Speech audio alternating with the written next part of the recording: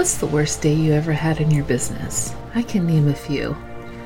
I was a 5-time award-winning entrepreneur who burned out because I couldn't give up control of anything in my business, whether it was because I thought I could do it faster or because I thought I couldn't afford it. I just refused to let anybody else in. Consequently, the business turned from a dream goal into a job I hated, and I didn't know what to do anymore. In 2015, I closed my business, walked away, and started a whole new life. But I didn't know what I wanted to be when I grew up after that. And I realized that what I really love to do is marketing.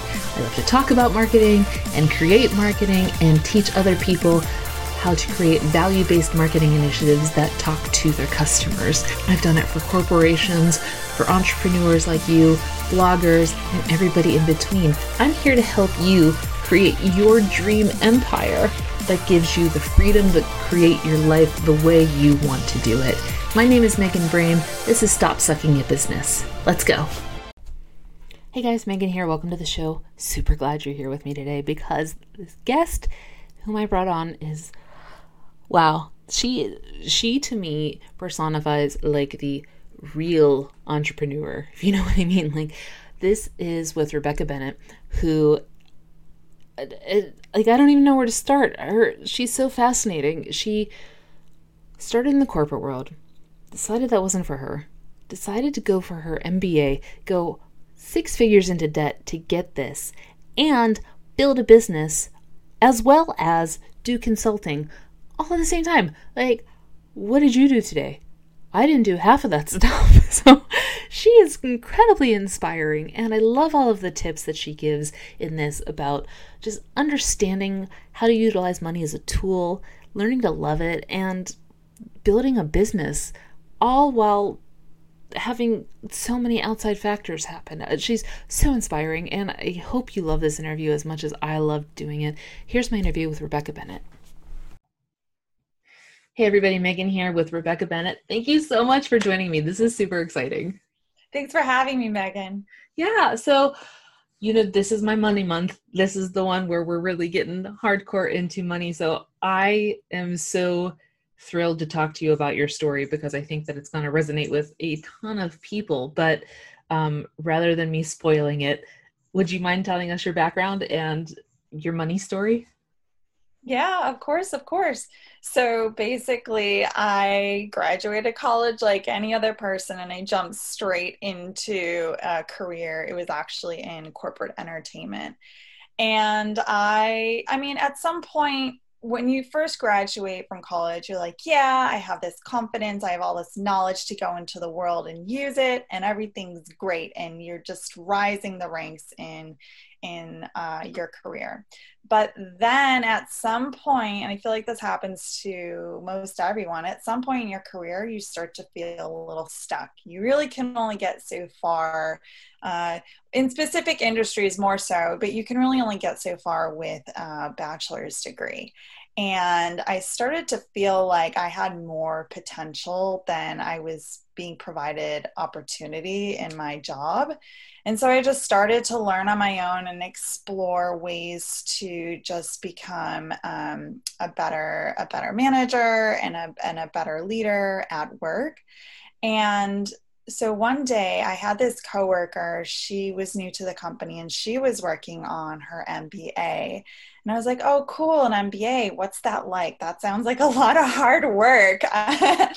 And she was just so excited when she talked about it. And then she would show me how she was applying it at her job. And I was like, oh my God, this is like life-changing. This is going to change the company. It's super advanced stuff. We're not even doing anything close to this.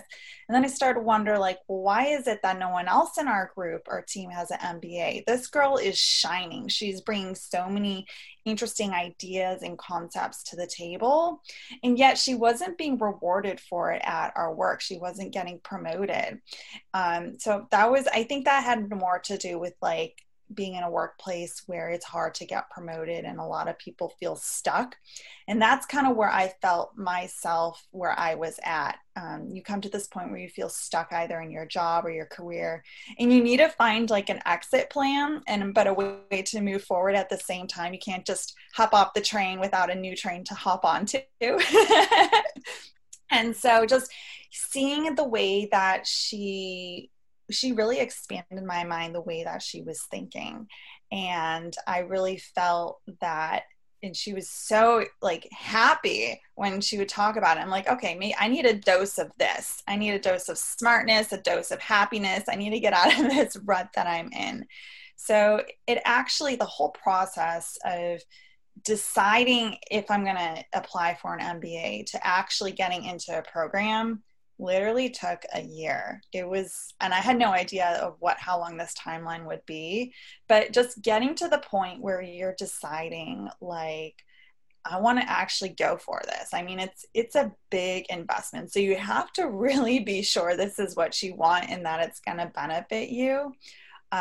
So actually deciding like, I want to do this, to going through the entire application process, picking out the schools, like learning and talking about yourself in your essay, telling them why you want to go and figuring out that why was an incredibly long process, but it was also at the same time super cathartic and therapeutic, because when you feel stuck and you go through this process of trying to figure out, okay, where's my next step? They really only accept people who have like somewhat of a direction. They know exactly why they want to get into the school. Then helping me to figure that out kind of naturally led me forward to the next step, with or without an MBA. I already had a clear picture of where I wanted to go and how I was going to get there. And so that's how I ended up getting into the MBA program at University of Southern California. And it was quite a ride and an experience, which I'm happy to dig into further later. But kind of that's how I got into getting to where I am with an MBA today. And so your entrepreneurial ventures, did they start during your MBA, or do you think that you were in the corporate world, you're just like, this sucks, I have to get out of here? Yeah. So my entrepreneurial ventures kind of grew out of feeling that stuck moment in my corporate career. And so I was kind of taking two paths at the same time. I actually started a side business while I was working. This is previously before thoughts of an MBA even occurred. And this was kind of like my way out, is if I could just grow this big enough to the point to replace my salary or close enough, then this will give me more freedom to explore what I want to do, give me financial independence. And so, yeah, that's how it all started. And obviously, as many of us know, starting a business they say the average is 2 to 3 years before you break even. So luckily I was able to break even in that first year. But where I had problems with my first business was scaling it up to a certain level that's beyond yourself, because you can only give so much in a day and 24 hours of just your time. And so scaling it to start to include other people was really difficult for me, especially when it's a lifestyle business, which I figured out it was, that really relies on you and your brand. And so that was like my first mistake. I wouldn't say it was a mistake, but it was I think a stepping stone that everyone kind of needs to go through, figuring out how you can maximize your skills and talents, which incorporates your self-brand, but maybe you can't scale that necessarily, or it's hard to with other people. So that's what kind of led me to realize, well, this business is not going to scale. I could quit my job, and I actually did before I started the MBA program. But the MBA program just gave me a little bit more of a push to help me figure out, how can I actually scale this baby? And I think that is absolutely brilliant. In you had no fear. I mean, I'm sure you did have fears, but you still, like, your faith was greater than your fear. And so you decided, like, this is the life that I want to have, and you know, it doesn't involve this corporate setting. It also is going to involve this mountain of debt and MBA, but this is my journey and this is my path. So when you're going into your MBA program and you're an entrepreneur then, right? Officially. Is that right? Okay. Yeah. Mm-hmm.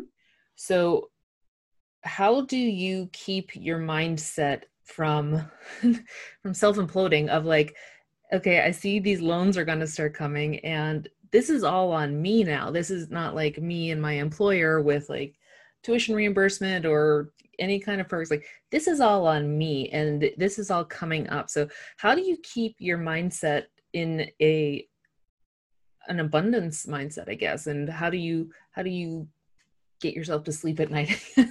Yeah, of course.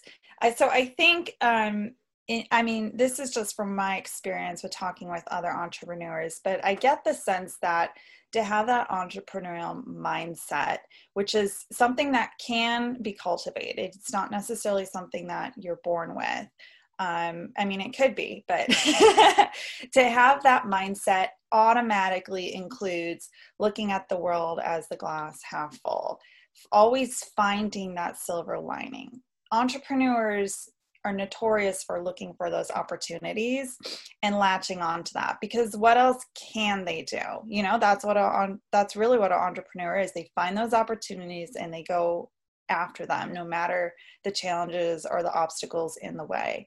And so, yeah, I knew that getting into this program, especially this one from this specific university, was going to cost me a fortune.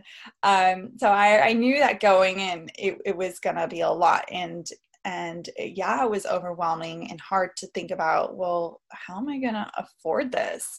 And it was really a matter of a couple of things. It was planning in advance, meaning planning like, what do I have now? Looking at my assets now. And then predicting or forecasting what money I will be bringing in during the program, and then predicting the amount of money I will be bringing in after the program. So you kind of break it up into 3 phases. So the first one, when I was first looking at my assets, I didn't have much. Let's just say that. And I don't know if this is true or not. We have to look into it. But I think I had explored like the retirement account option, the 401k, and you're only allowed to take out like 10 grand or something. Like the hardship thing. Yeah. Yeah, so that's limiting. That's going to pay maybe not even one semester. So I was like, okay, next. Looking at my savings account, I have a little cushion. That'll work.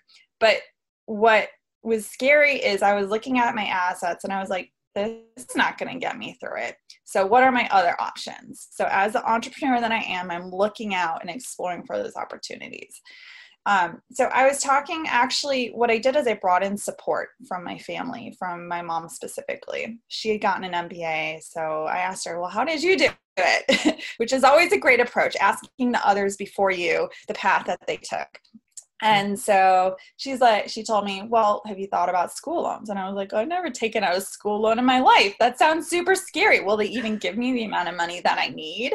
My concern was they wouldn't give me enough to get through it. And then you'd have to kind of stop halfway or take one class at a time. And then next thing you know, you're in a program for 10 years. So what I did is I ended up applying. I had a two-prong approach. I ended up applying for school loans, and yes, they do give you enough to finish the program on time with the rest of your peers. So that's the good news. And it's a fairly easy process. It's just a matter of filling out the FAFSA form online. And then I think they give you about in 20 grand increments or up to 25 for graduate level per semester, which for most schools, I would think that's enough. But then my second approach was, so remember, I was planning to enter this program a year in advance. Mm-hmm. And this was really key because I needed that full year to boost my credit score in order to apply for credit. Because the second part of my approach was to use credit cards. And so at first, your listeners are probably like, oh my God, don't do that. Like, oh, the interest rates. That sounds scary. Mm-hmm. And it's really not. There's a way to use credit cards to your advantage if you know how to do it right. Hey guys, Megan here. Just a reminder, I have regular Q&A episodes coming out. So if you want your questions answered, head to meganbrame.com/ask-a-question, all one word, and you'll be able to get your question posted. And if I feature it, you will get a free copy of my book, Day One, A Practical Guide to Launching Your Business. So again, head to meganbrame.com/ask-a-question. And if your question gets featured, I'm sending you a free copy of my book as a thank you.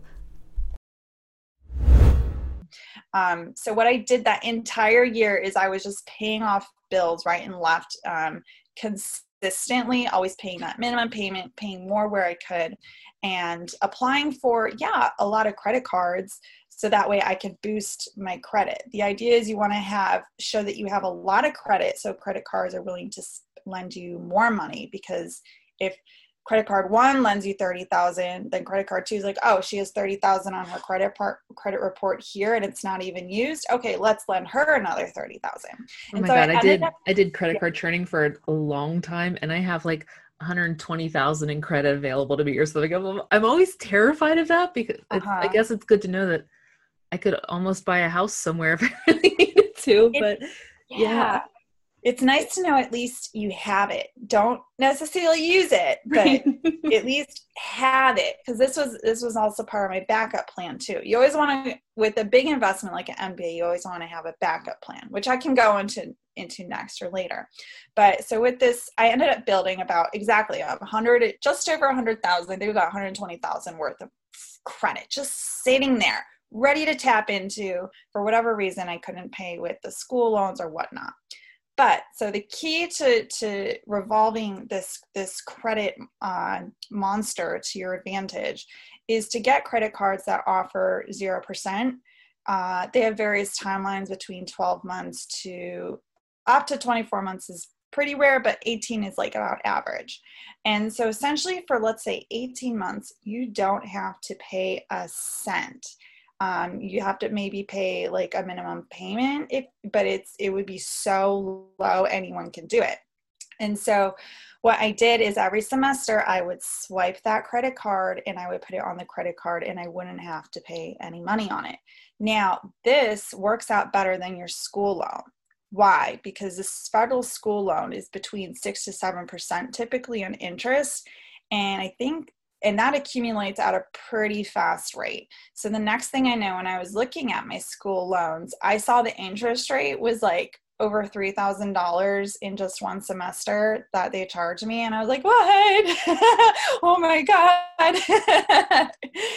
But if you have this sitting on the 0% credit card, it's 0% for 18 months. Now, I know the questions everyone asking is, what happens when that 0% term expires? Then you're going to have like a 20% interest rate. True, but the trick is to create a planner of all your credit cards with 0%. Know exactly when that expiration date is, and then so 2 things. If you still need to add more credit cards on to your credit package that you're building, your portfolio, I would say apply for a new one about a month in advance. Mm-hmm. No later than that. And then the second thing is about a week before it expires, you want to do a balance transfer over to that new credit card with that 0%. Now, I know your listeners are saying, well, but there's going to be a balance transfer fee. Yes, there is, but it's only usually 3%, which beats 3% over a term of about 12 to 18 months. Now, the interest rate on the interest rate on the federal student loans is 6 to 7% per 12 months, not 18 months, per 12 months. So we already know we're getting charged more on the federal loans than the actual credit cards. So essentially what you want to do is just keep revolving this, transferring the loan money as soon as it expires from one 0% credit card to another one to another one. Now, why is this pretty genius? It gives you a little bit more financial flexibility to pay it down when you want to. You're only paying that 3% balance transfer fee, which it honestly for a $20,000 loan, it was less than $1,000 each time I did it. I think it was like maybe $500, $600 each time for just one payment for the year, and that's it. That's brilliant. And so essentially you can pay it down as quickly or however not as quickly as you want, but it gives you a little bit more flexibility. And so this is how I've been paying for my school loans. Now, let's look at COVID, the COVID economy. Look what's happening now. If you had applied to student loans, you're still stuck at that 6 to 7% rate, although temporarily they paused that to 0%, but that's going to go back up again sooner or later. Now with the 0% credit cards, they're now giving forgiveness. Forgiveness on late fees. They're extending your 0%. And I feel like there's a lot more benefits with credit cards. And so this has allowed me to pay off the credit cards in a more financially feasible way. And so this is what I'm talking about. I was talking about the three parts: the planning in advance, building that credit. Now I'm in the moment, I'm actually paying it. But the third part, which we didn't talk about yet, is what am I going to be making after I graduate? That's a very important number too, because you're going to need that money to pay down your school loans. So if you look at the research of a MBA program, I'm trying to hold on. Let me look it up real quick because I have it right here. It's such an interesting number. So when the research is when you graduate from an MBA program, your income is expected to increase on average. And this was a survey taken across all the universities in the United States, and on average about 30% increase. 30%, that's huge. And so going into this program, you have to have faith that you're going to reach that. Because I think a lot of it is if you don't believe in it, I don't think you'll ever get to it. It's like you have to believe in you can, because if you keep telling yourself you can't, I don't think I can, then you won't. Right. The scarcity mindset of just like, it won't be enough, or I won't get it for some reason, or what have you. Mm-hmm. And then you're just setting yourself up for failure. Exactly. So you have to believe that you can. And it wasn't just faith. I didn't have just faith in this, like, this is going to happen. I'm an entrepreneur, so I don't just let things just up by chance. I actually have to increase my probability, my likelihood.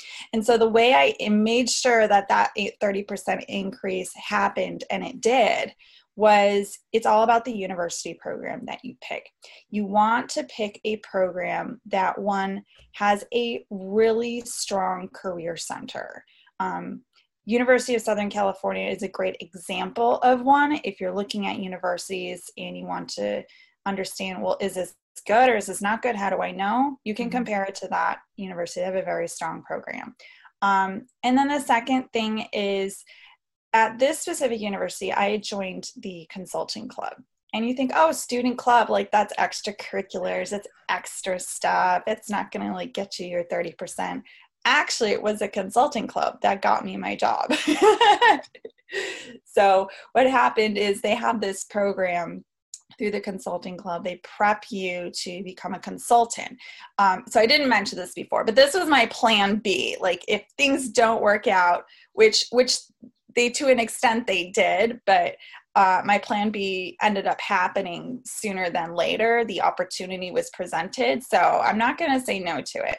So what happened is they put me through this program to train how to become a consultant, and they had this very curated process of how to go about applying for jobs, and they brought all the employers in to help and just facilitated everything for us. All they literally had to do was dress up in a suit and print a resume, and I was ready to go. That's all I had to do. And show up. And I ended up getting a job out of that definitely was over that 30% income boost. So when planning for paying for such a huge investment of an MBA, which in my case, it ended up being like almost 150 grand. I took extra classes. Don't tell anyone.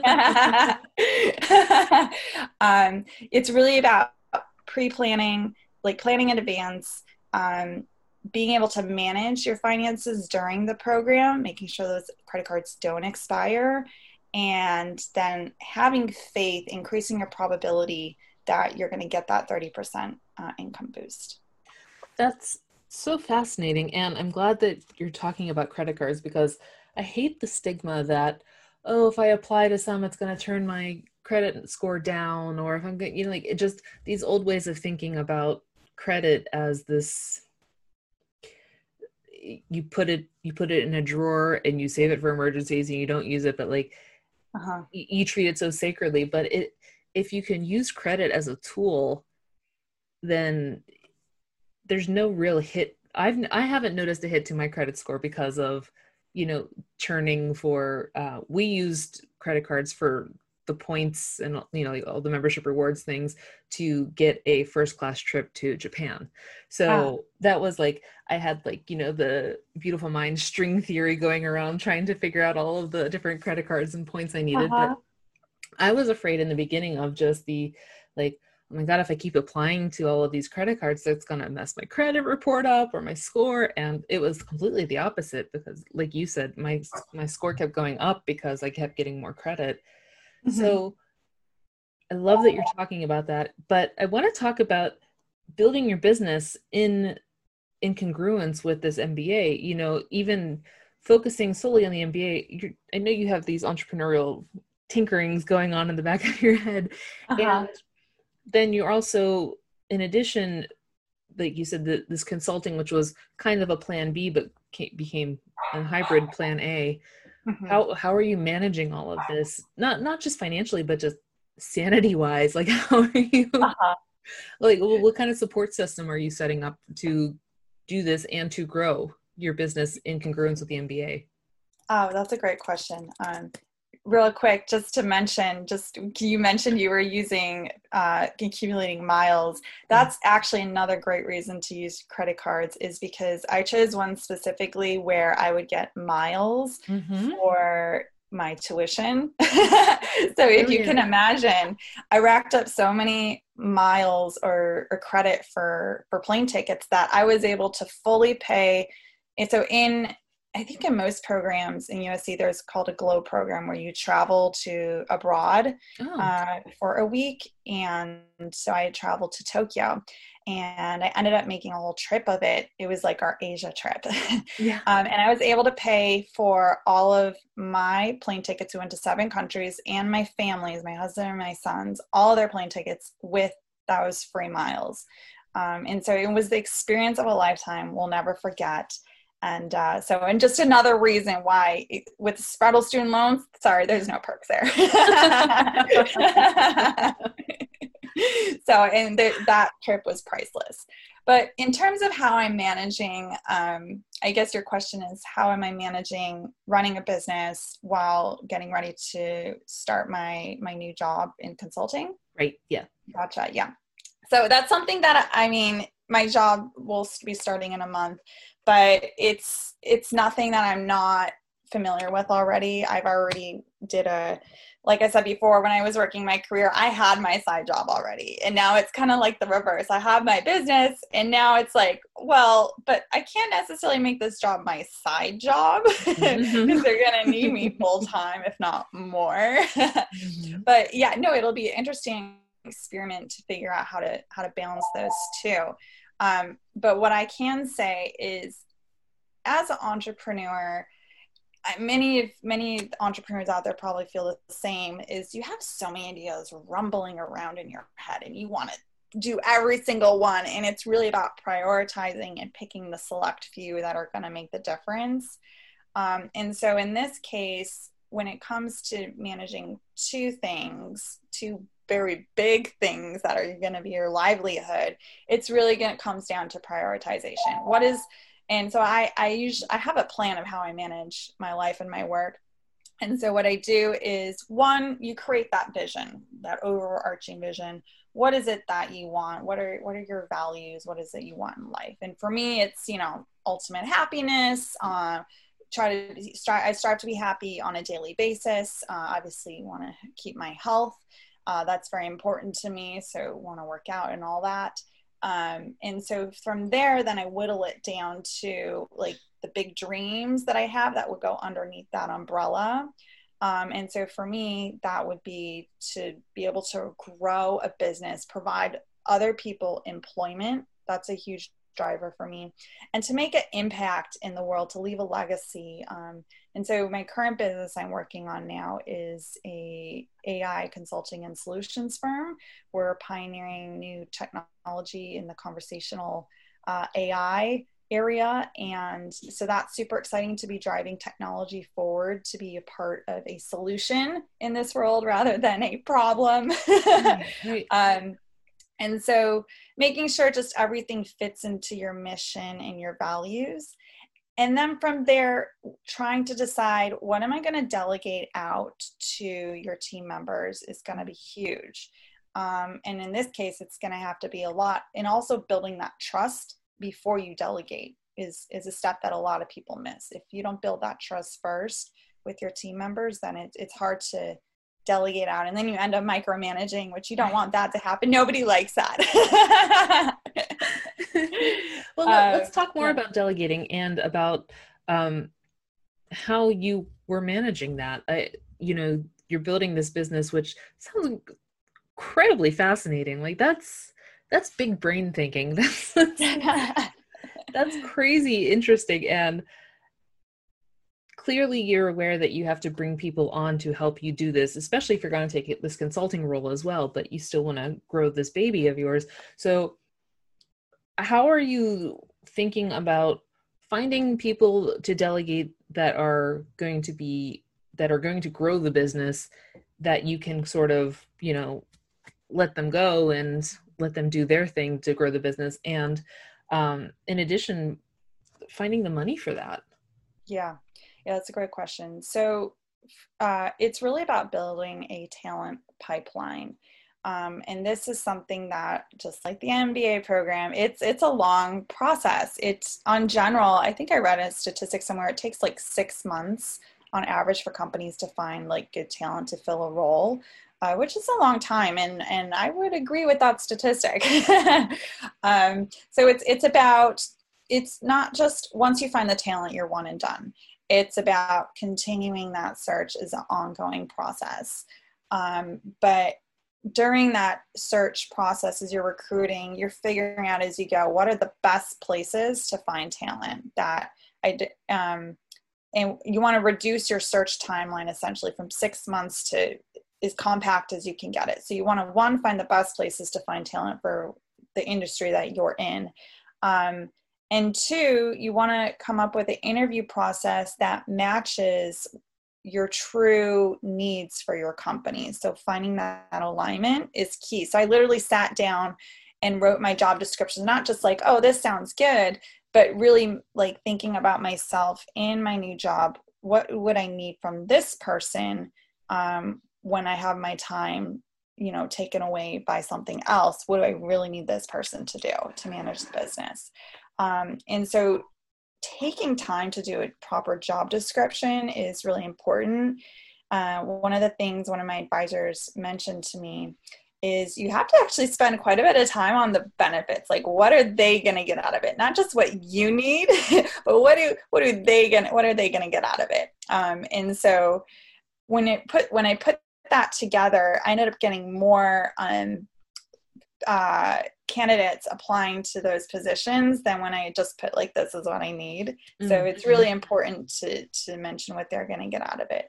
And then, so you've done the job description, you found the sites you're going to get the talent from that you feel it has top talent.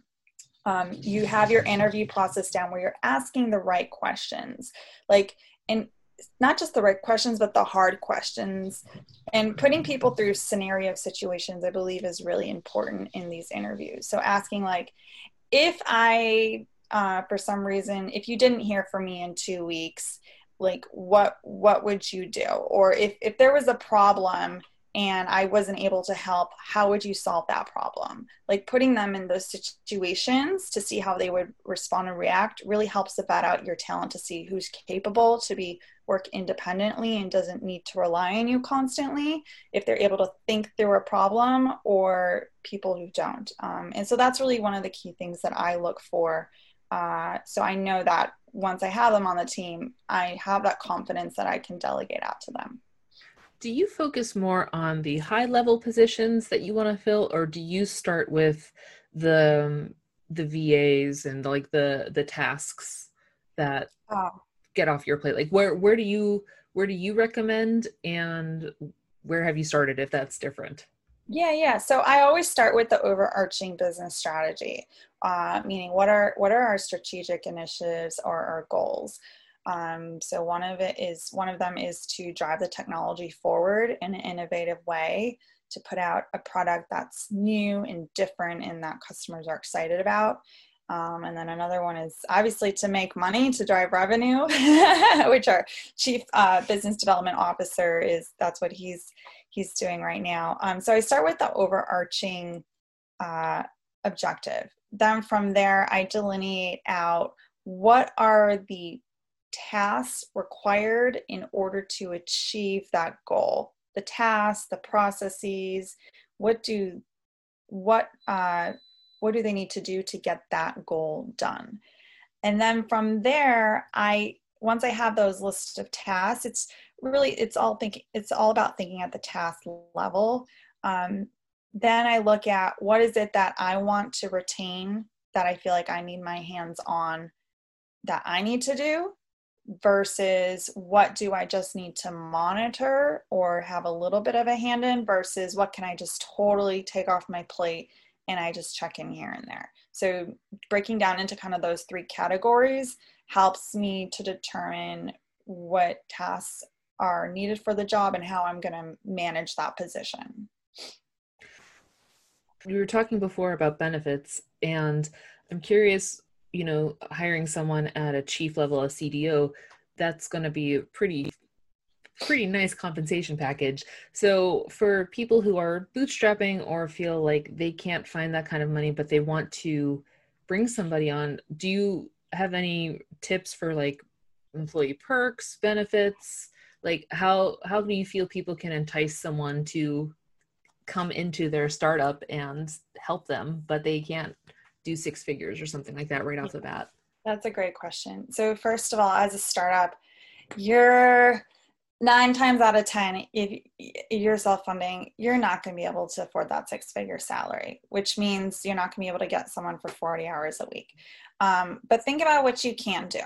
If you can get someone for 20 hours, if you can get someone for 10 hours, if you can get someone for 5 hours in a week, just think about what you can do. And so obviously all our positions right now, they're not full-time, they're part-time because we are still currently self-funded. So that's one way to do it. But then the next question that you posed was how do you gonna even afford those 5 hours? So there's a couple of ways to do it. So the roles, when I put together roles, when I first start a company, they're all advisor roles, which means I'm just going to have a little bit of their time every week as I need it. And so the contracts that we write are, I guess, a little bit of vague in that manner, the as needed basis. So what I do is I'll typically say an hourly rate. There's two ways to write a contract. You can either set an hourly rate, and then use them as needed with maybe giving them an expectation of average time needed a week. Or what one of my advisors has recommended to me is do it on a deliverable basis, pay them on a deliverable basis, which especially if it's like a technical startup, it's really important because there's a lot of people out there that will just rack up hours and then they won't deliver what you wanted, or they just won't deliver. And so at least having a deliverable based contract guarantees you that they'll get that work done, because it incentivizes them. If they get the work done, then they'll get paid. So that's really key as well. Have you focused mostly on finding people locally to you, or have you gone out and have just virtual advisors? That's a really interesting question. That has evolved for me in even fairly recently. Hmm. So initially when I started, it was both my businesses. I started local. I think a lot of us start local because we feel comfortable with that. Like Sure. Yeah. people get you, like, oh, you're from Los Angeles. I'm from Los Angeles. Um, but then I realized very quickly that was so limiting. Mm. You only have so much talent. I mean, even in a huge business hub like Los Angeles, there's still like it's hard to find talent. All everything. How is it possible you can find all of your talent in one place? Like Los Angeles wasn't set up for your business. You need to set up your business for Los Angeles. It's really the other way around. But we live in such a cool time right now where I've been able to just have Google Hangouts and Zooms with people from everywhere from India to Pakistan to places in Europe, Bulgaria. It's all over the place. And I realized that to have a talent strategy is to really go global because one, it feeds that need for diversity, which today is just, we're more aware of it than ever. Why do we want diversity? It helps feed the innovations and thoughts that go into building your product and that go into talking to your customers. And now that the world is so much more aware of how important that is, you really need to make sure you have that diverse team. And so automatically looking on a global level will help you to do that. And they did a study that says if you have they said that having a diverse team increases significantly the performance improvement of your team Oh, when they're diverse. hmm. That makes sense, especially the like you're appealing on a global level, so it's in your interest to have a global staff of experiences and backgrounds and cultures. Um, it's so fascinating, and I would love Mhm. to talk more about this, but I know we're getting towards the end. So, in addition to this company you're building and this consultancy, you also have a podcast. Yes. I want to talk about it. Yeah, so the podcast, well, it started before all of this. And the reason why I started a podcast is so the launch is name of the company and the podcast. And the reason why I started it initially way back when, it was just to have a way to continue to stay engaged with my network. I used to go to all these conferences and meet all these cool people, but then how do you scalably stay connected with them? And I was like, well, I can't reach out every single one by email like once a month. That's just not going to happen. It's way too, I wouldn't have a job. That would be my job. So I wanted a way to scalably provide value and stay connected to the people who are important to me in my network. So creating a content pipeline or a content funnel, essentially if you start a blog or any kind of way to publish content, that's a really great way to stay connected with your network. And it started out with like a personal branding strategy. It was a process of, as I was writing these articles, figuring out what's important to me that I want to talk about, but that I want to share with my audience, with my network. And so the podcast I found was a really great way to do that because you essentially get to connect with so many cool people that normally you would never get to meet. Like before the podcast, I wasn't talking to C-level suite executives. I wasn't talking to other entrepreneurs, but having the podcast and doing the interview format forces you to do that. And it's more organic than just reaching out and like asking someone, hey, I need something. No one wants to work with someone who just always wants something from you. But with a podcast, there's a lot of mutual benefits that happen. You're learning from each other. You're having a great organic conversation. And then the rest of the world can hear it and learn from it. And so you're providing value together for the world as well. So that's kind of how we got started. That is so cool. And I love I was just thinking when you were saying like I meet all these people at conferences and I'm the same way and I just feel like I can't be one of those old-timey women and at the desk just like, hello Rebecca, hope you're well with your family, and you're just like, I have a business to run too. I want to be connected to you, but yeah. You always want to go deeper than the a high level, like, hi, how are you? Hope your family's well. Well, where can my listeners find out more about you? So what I can do is I can share my LinkedIn address with you. People can find me on LinkedIn. It's I have to look it up actually. Give me a second. I don't know my LinkedIn by heart. Maybe I should though.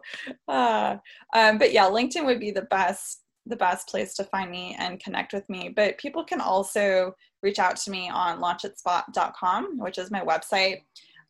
Just to chat about anything, or if you're interested in AI solutions or integrating AI into your business. It's like a thing right now, if you haven't heard yet. And then in terms of my LinkedIn, it's going to be linkedin.com/IN/Rebecca Bennett PMP. PMP stands for Project Manager and Professional. Perfect. Thank you so much, Rebecca. I really appreciate you coming on. Of course. Thanks, Megan. It was a pleasure.